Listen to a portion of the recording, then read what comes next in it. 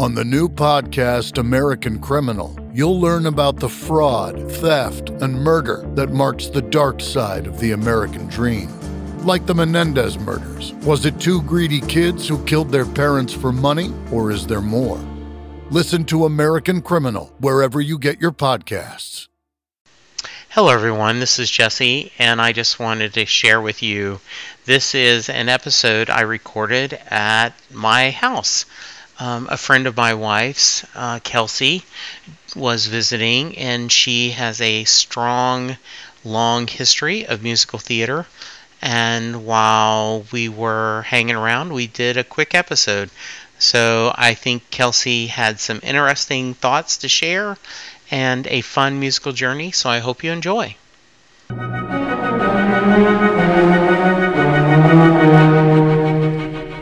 Look, ma'am, an invitation here, ma'am, delivered by hand. And ma'am, I noticed the stationery's engraved and very grand. Petra, how too exciting, just when I need it.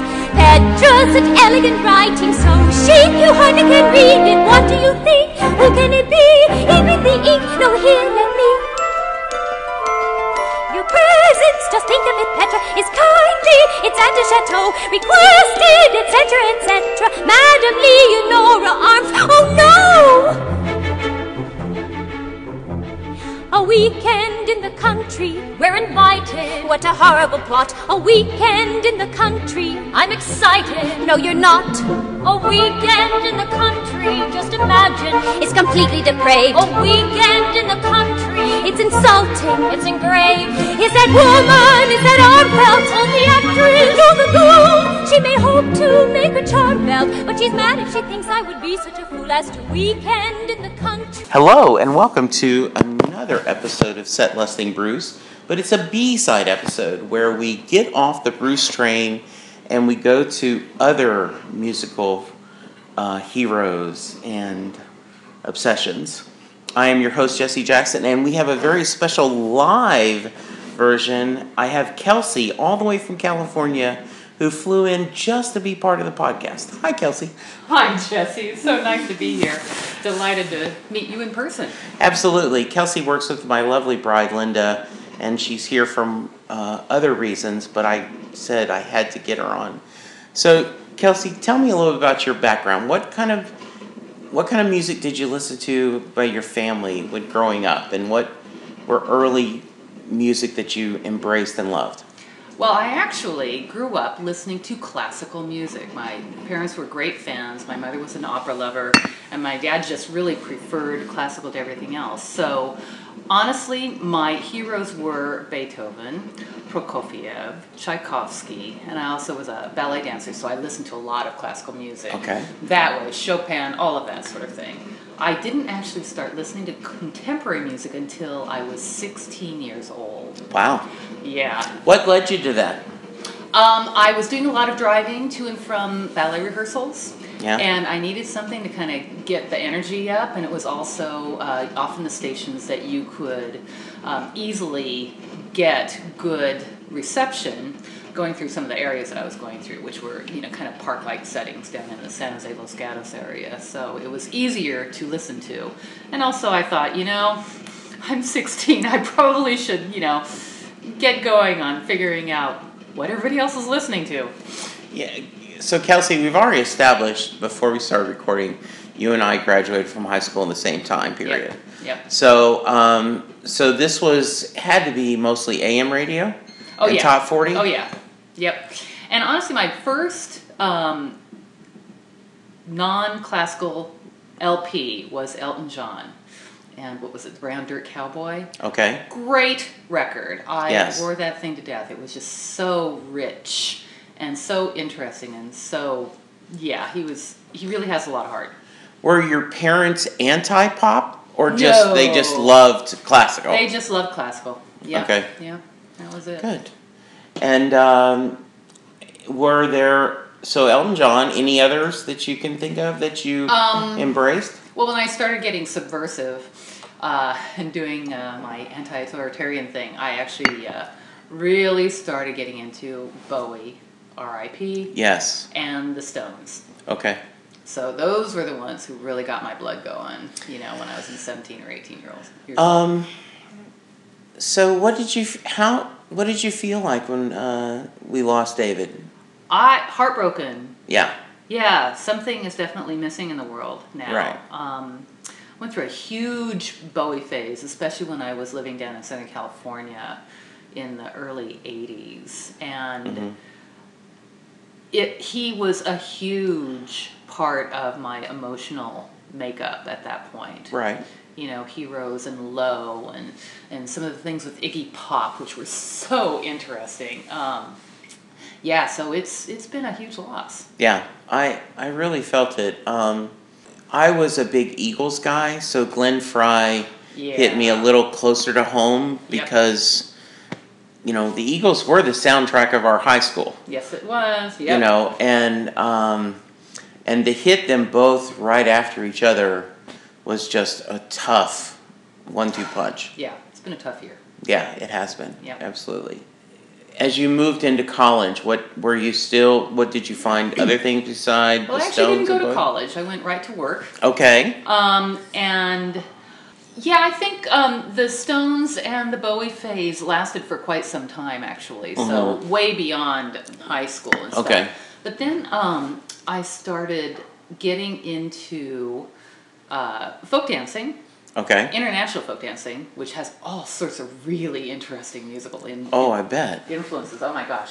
And then into singing, both musical theater and classical singing, opera and operetta and all that kind of stuff. So, some of the stuff that I was listening to when I was folk dancing was Bulgarian from Bulgaria and Croatia and Palestine even, and some of the English stuff, the ancient stuff. It's like, oh my gosh, this is a lot of where rock and roll came from. Absolutely. Rooted in the earth. The rhythm is almost more important than anything else. And it was so very interesting. And it was, in a certain way, it started getting really difficult to listen to pop music again because pop is very square. You're 4/4. That's your time signature.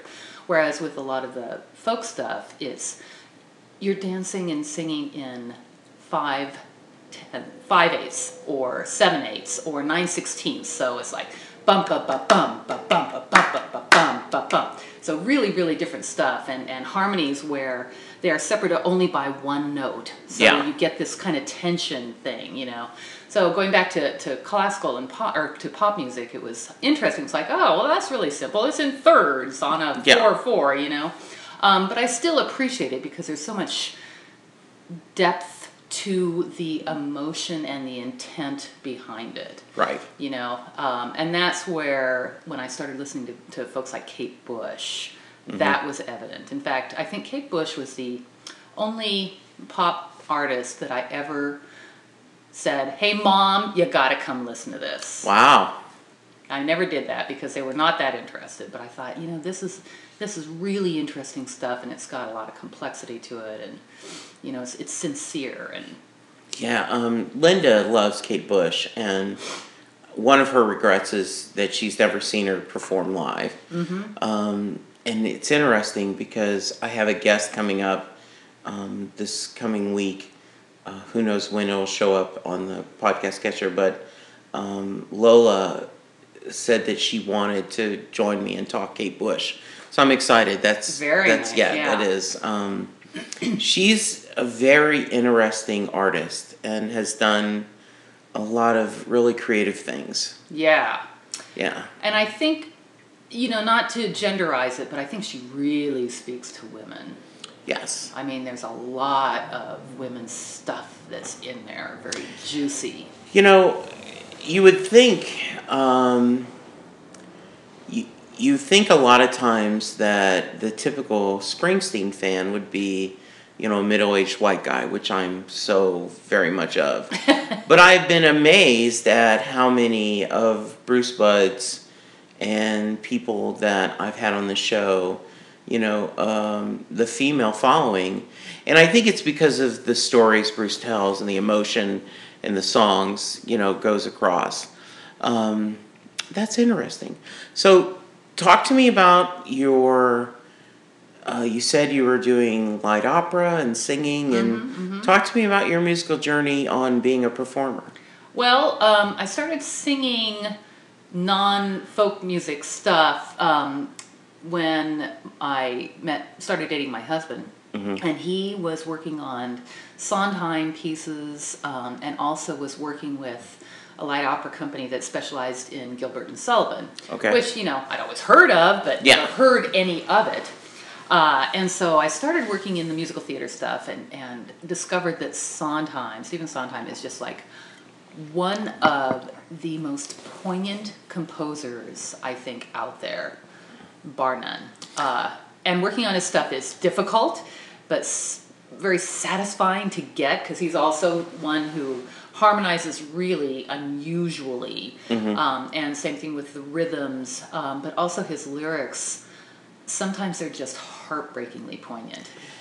When a year or so ago, HBO did a documentary, an interview with him, and I had heard the name, but had never connected. Sure. And so I'm watching this, and I start looking like, holy moly, look, this guy has written so much. Yeah.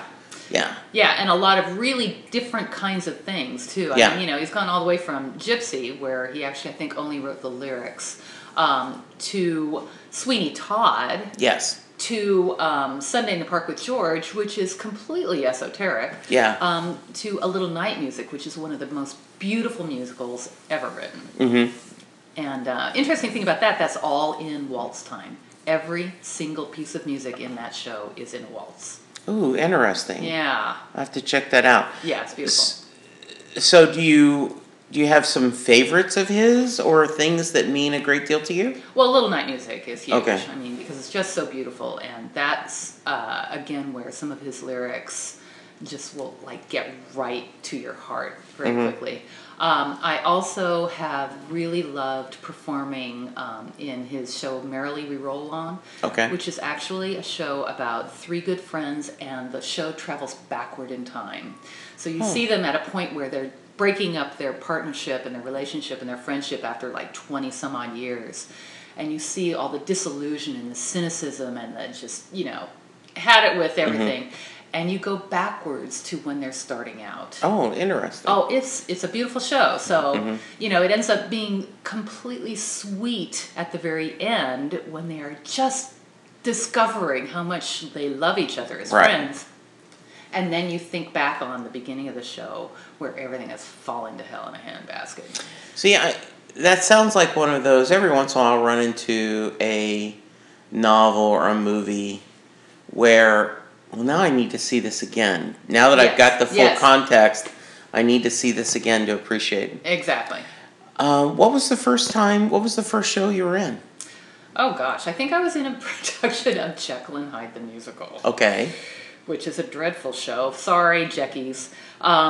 Just dreadful. And actually, my husband was directing it. Okay. And he pulled that show apart and put it back together in such a way that not only did it make sense for the first time, but it also created a through line story-wise that was very compelling. And he set it in modern day. So Dr. Jekyll was in, a current contemporary lab coat, and it was in a small theater in the round, completely in the round, about 90 seats, I think it was. And he would pretend to inject syringes into these cute, adorable baby rats that we had. Yeah. Which, was a challenge for the audience. It's I bet. There are live rats on stage, and awfully close, too, because, sure. The folks who were sitting next to the rats were, no more than 3 feet away. Wow. And actually, those rats ended up living with one of my best friends at the time, who took wonderful care of them for many years afterwards. Funny. Oh, they were wonderful. Wonderful rats. So anyway, that show was really kind of a game changer for me. Yeah. I mean, it was so fun to do something that had so much energy to it, right. And I'll never forget the time that one of the people who Mr. Hyde murdered, he stabs him, and we used to have these blood packs that would be in the torso area. Right. And when Dr. Hyde or Mr. Hyde stabbed this one person, the blood pack, instead of just bursting and creating blood, actually jumped out and made this arc on stage, and it looked like a piece of viscera. And I can remember the audience, one of the audience members going, "Oh, that wasn't necessary." Oh, geez. Yeah, you're right. It was pretty funny.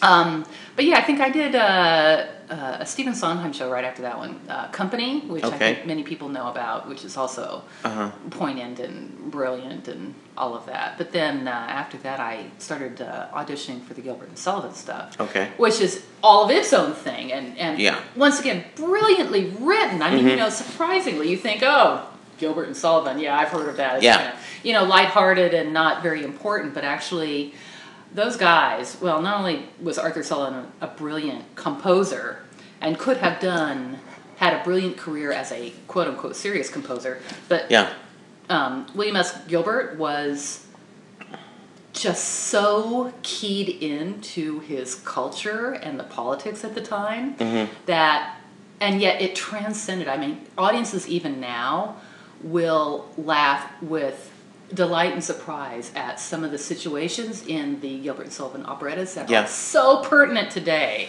I mean, a lot of stuff about authority and the abuses of power and how to trip that up in a way that makes for a happy ending at the end of the show.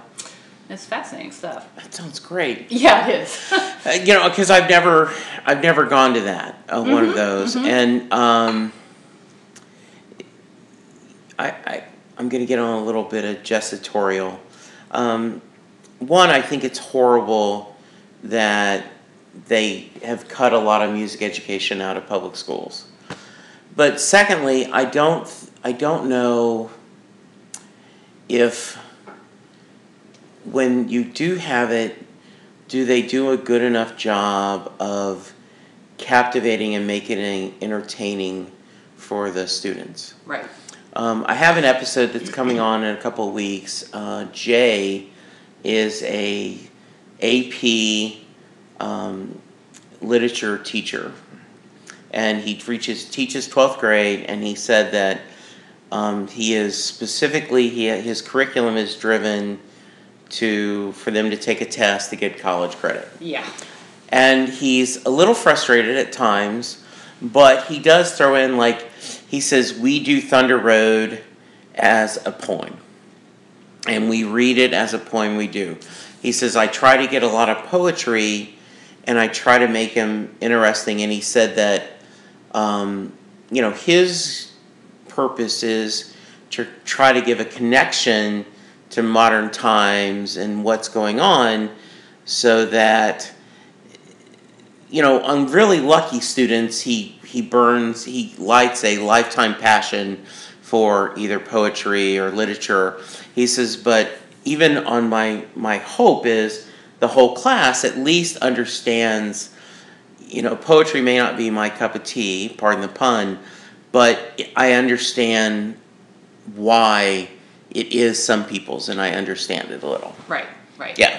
Yeah, I agree. I think that the government is doing a real disservice to the culture that is now growing up. Yes. In not emphasizing the arts. Yes. I truly believe that the arts are where we develop empathy.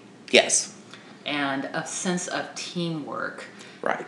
And a sense of a greater purpose. And it's just so, it is kind of scary, actually, to think of an entire generation growing up not having experienced any of that. Yeah. And I certainly am a fan of, Linda has talked about, she wished she hadn't been involved in athleticism earlier, in high school, because of the sense of teamwork and all this stuff. So I do agree, if you take out just football and basketball, the money sports, right. I think the athletic departments should be important because they're people. But I think the arts just as much for people without athletic skills, a different kind of set. Yeah. That you can, the same thing, the sense of accomplishment, the sense of teamwork, the sense of compromise, and working toward common good. my other editorial is I'm sad that it appears in modern politics compromise is a bad word when it shouldn't be.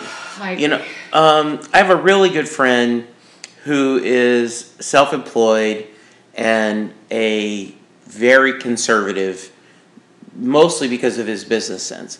But he says, you know, what I'm missing is the discussion of we both want everyone to have health insurance. We just disagree how we're going to get there. So let's talk about how do we get to the same goal. Right. We want our borders to be safe. How do we do that? You know, we want, I disagree with some people, but I think we should want people to come to this country because that's how we built this country. That's right. And so how we do that is what the discussion is versus you're wrong. No, and it's just and I'm not saying that if everyone learned about musical theater or poetry or different things, it would fix that, but I think it would be a start. I agree, because you do, as we've already discussed, you do gain a sense of a higher purpose. Yes. A sense of what it's like to work together and to compromise, and also what it's like to feel what it's like to be the other person. I mean, that sense of empathy, I think, is huge, and I think that's seriously missing in the politics of the day. I really do think there is a lack of, and hate the sin, love the sinner, to put it in, often terms, and I don't understand the amount of hate you can have for different people and different styles and different lifestyles, because it just seems very un-Christ-like, and some of our Christian brothers and sisters seem to not embrace that part. But back to music. Yeah, I could go on forever. Yes, I know. This is great.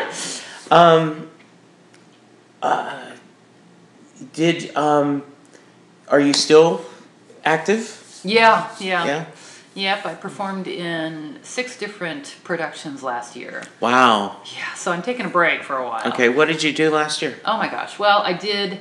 I actually performed in 2 different productions of Leonard Bernstein's Candide. Okay. Speaking of another brilliant writer, and that was really satisfying. I also performed in a staged reading of one of Stephen Sondheim's much lesser works. The whole thing is a mess, but it's called Anyone Can Whistle. Okay. I performed in a production of Gilbert and Sullivan's The Grand Duke. Okay. I was in The Sound of Music. So let's see. I think that's close to all of them. That sounds like it. Yeah. Does this give you, you work in a very corporate environment, and, a lot of numbers and a lot of different business.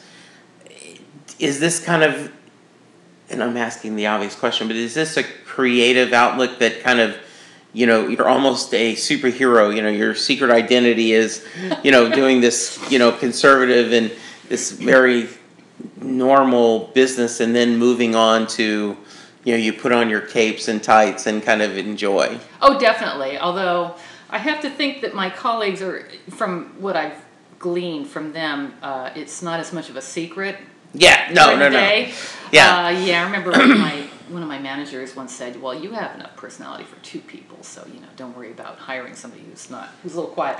So I think of it that way. Yeah. And a few of my colleagues have actually come to see shows, and they are kind of astounded at, what somebody that they know can do on stage in front of people.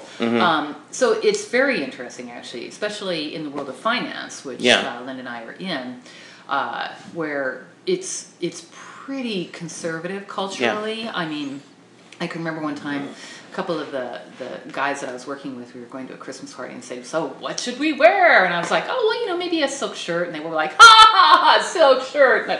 What's so outrageous about wow, that? That's funny. It wouldn't have occurred to me. But, so it's also such a nice kind of flip side to my life. Right. You know, talk about the B side. Mm-hmm. You know, my A side is, well, here I am doing this responsible thing, making sure everything's done on time, multitasking, you know, kind of trying to satisfy everybody, where I go to rehearsal and it's all about the creative process and all about the collaboration and and weirdly enough, all about there is a director, he is the final word. Right.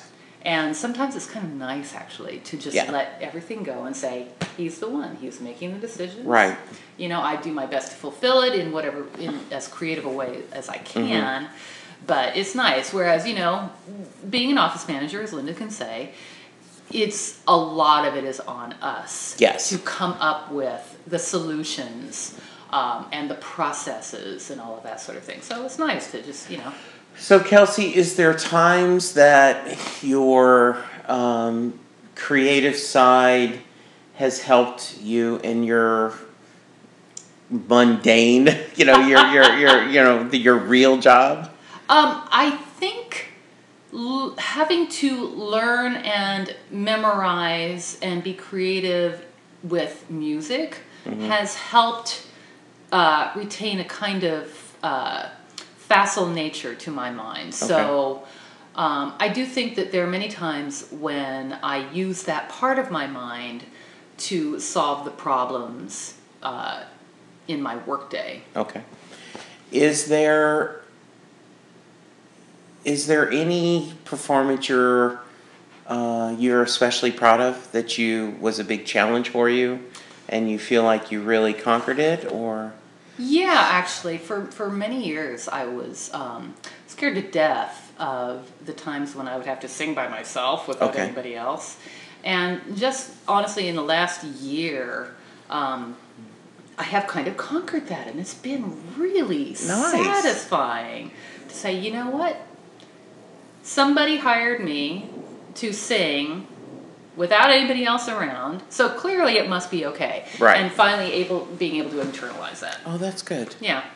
Good. So is there a play or a work of art that you haven't been able to participate in that is on your wish list that you would really like to do? Oh, there's a bunch. Okay. There's a lot. I mean, there are many roles in the Gilbert and Sullivan canon that I would love to sing. Mm-hmm. And same thing with some operas and some musical theaters. I mean, there's all sorts of stuff. There's the role of Mary in Merrily We Roll Along. There's the role of Dame Hannah in Ruddigore or The Witch's Curse. I mean, too many to mention. So your bingo card, you have a lot that you want to talk about. Oh, yeah. So when you're not performing, what do you like to see? What do you and your charming husband go and attend and watch? Well, we see a lot of musical theater. And a lot of opera, but we also like to see a lot of straight plays. I mean, we live in the Bay Area. You could literally go see something every day of the week that is world-class quality.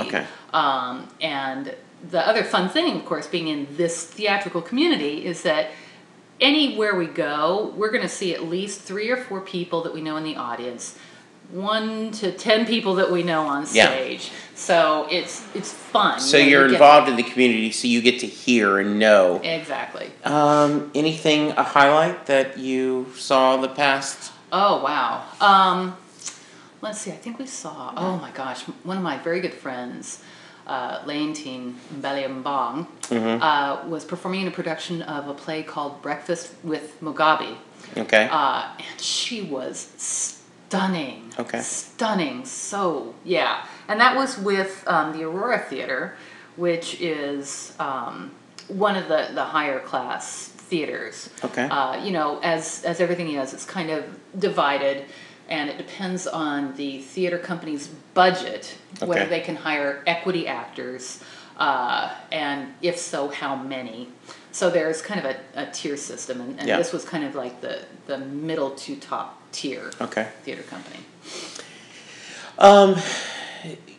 One of the blogs I follow is a guy named Mark Evanier, and he talks about that there in Los Angeles, they will do versions of, and I forgot the name of it, so you will probably know, where you don't do the full set. You know, you kind of have the scripts in front of you, but they have orchestra. And he says the beauty of that is you can get some really great talent that can't commit to a long Broadway run, but they're willing to do this. Yeah. And that's usually called a concert reading or a yes, soundstage exactly. concert reading. Yes. So have you seen some of those and anything special? I have. What have I seen recently that was like that? Well, I performed in one, actually. Okay. The Anyone Can Whistle was on book, is what Right. they call. You're off book when you put the book away and you're Right. completely memorized. I can remember, I don't think I've actually seen anything last year or two that was Okay. like that, but there is a marvelous video of a production of Sweeney Todd that Emma Thompson actually plays. Oh, neat. Mrs. Lovett. And it's an amazing thing if you ever catch it on YouTube. Okay. Just the very beginning, they all come out in concert dress and they've got their music stands in front of them. These are the singers. Yeah. And the orchestra is behind. And they come out with their books and very elegantly place them. And then all of a sudden, one of the characters just like slams the book across the room, and everybody else starts getting all subversive, like taking pieces of clothing off and going into neat. real costumes. So it's like it creates this energy. Wow, that especially sounds- for Sweeney Todd, which is Yeah. a high energy piece anyway. That sounds It's like, cool. oh man, you gotta see it. You gotta Okay, well, good. I'll have to check it out. If I find it, I'll put the link in the show notes.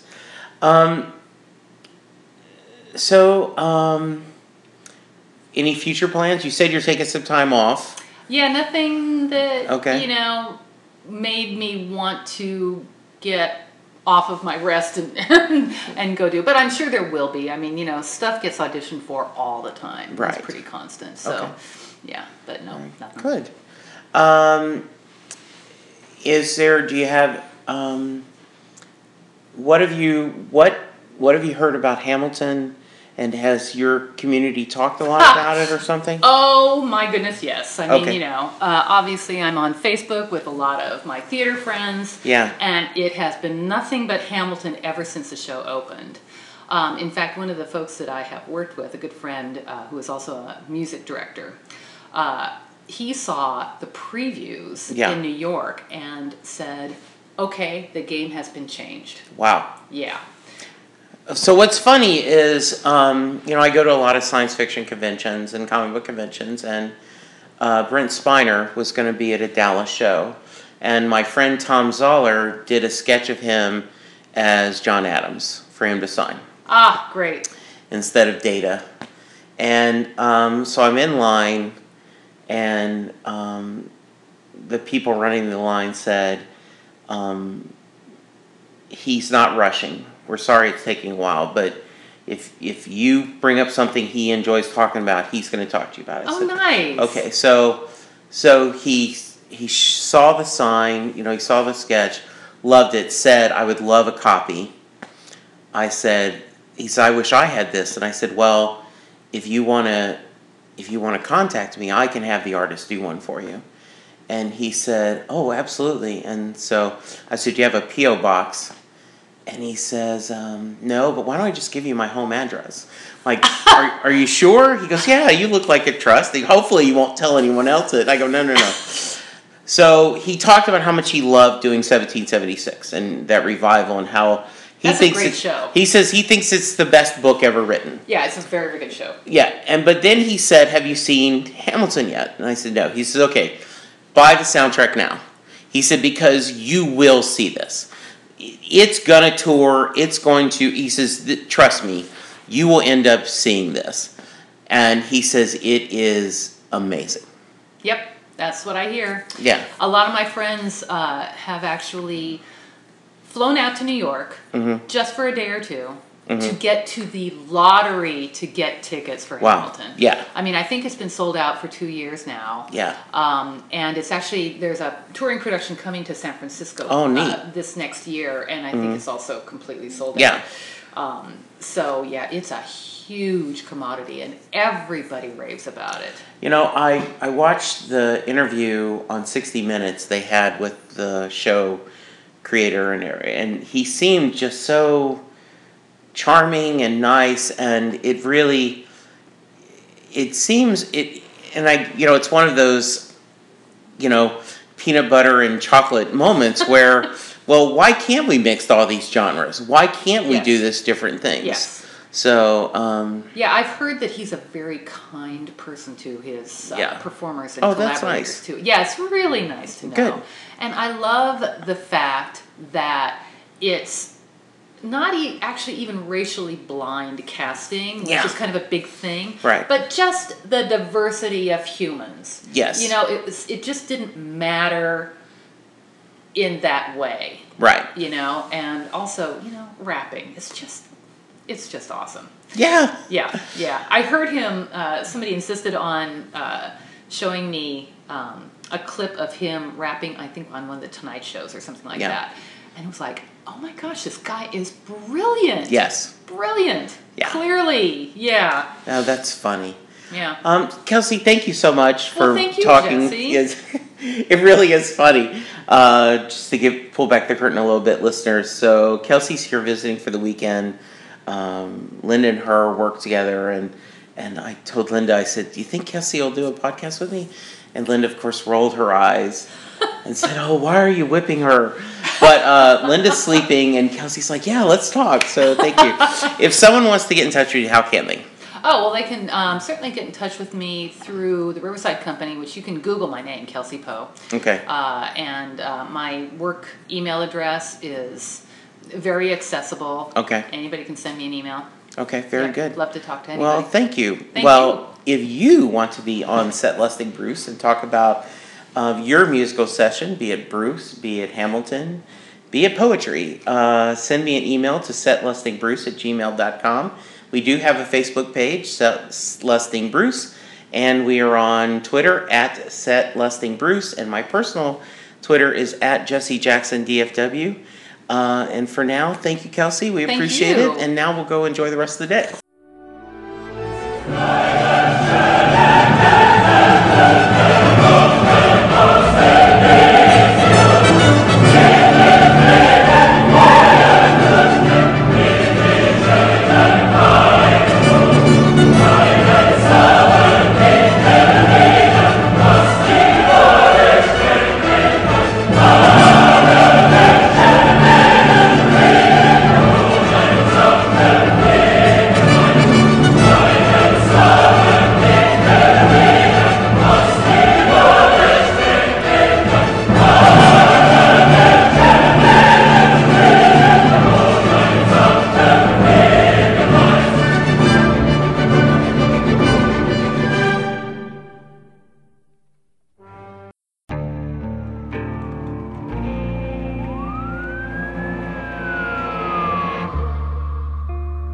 What would you do to achieve the American dream? The big house, the happy family, the money. 911, what's your emergency? Would you put in the hours? Would you take a big swing? What's the problem? What's the problem? Would you lie? Would you cheat? Were they shot? Were they shot? Would you kill? Yes. My mom is dead. My mom is right there. From Airship, the studio behind American Scandal, comes a new true crime history podcast. I'm Jeremy Schwartz, and I'll be taking you inside the minds of some of our most notorious felons and outlaws, exploring the dark side of the American dream. In my new show, American Criminal, you'll meet the picture-perfect brothers who'd kill their parents, the thief who stole babies, the crypto king who siphoned off billions, and plenty more.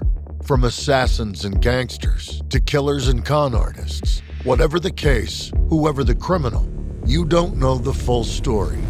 Until now. Don't miss the debut season of American Criminal, The Menendez Brothers, beginning February 29th. Listen wherever you get your podcasts, or to get early ad-free access to the entire season first, plus hundreds of other ad-free history podcast episodes, subscribe at IntoHistory.com.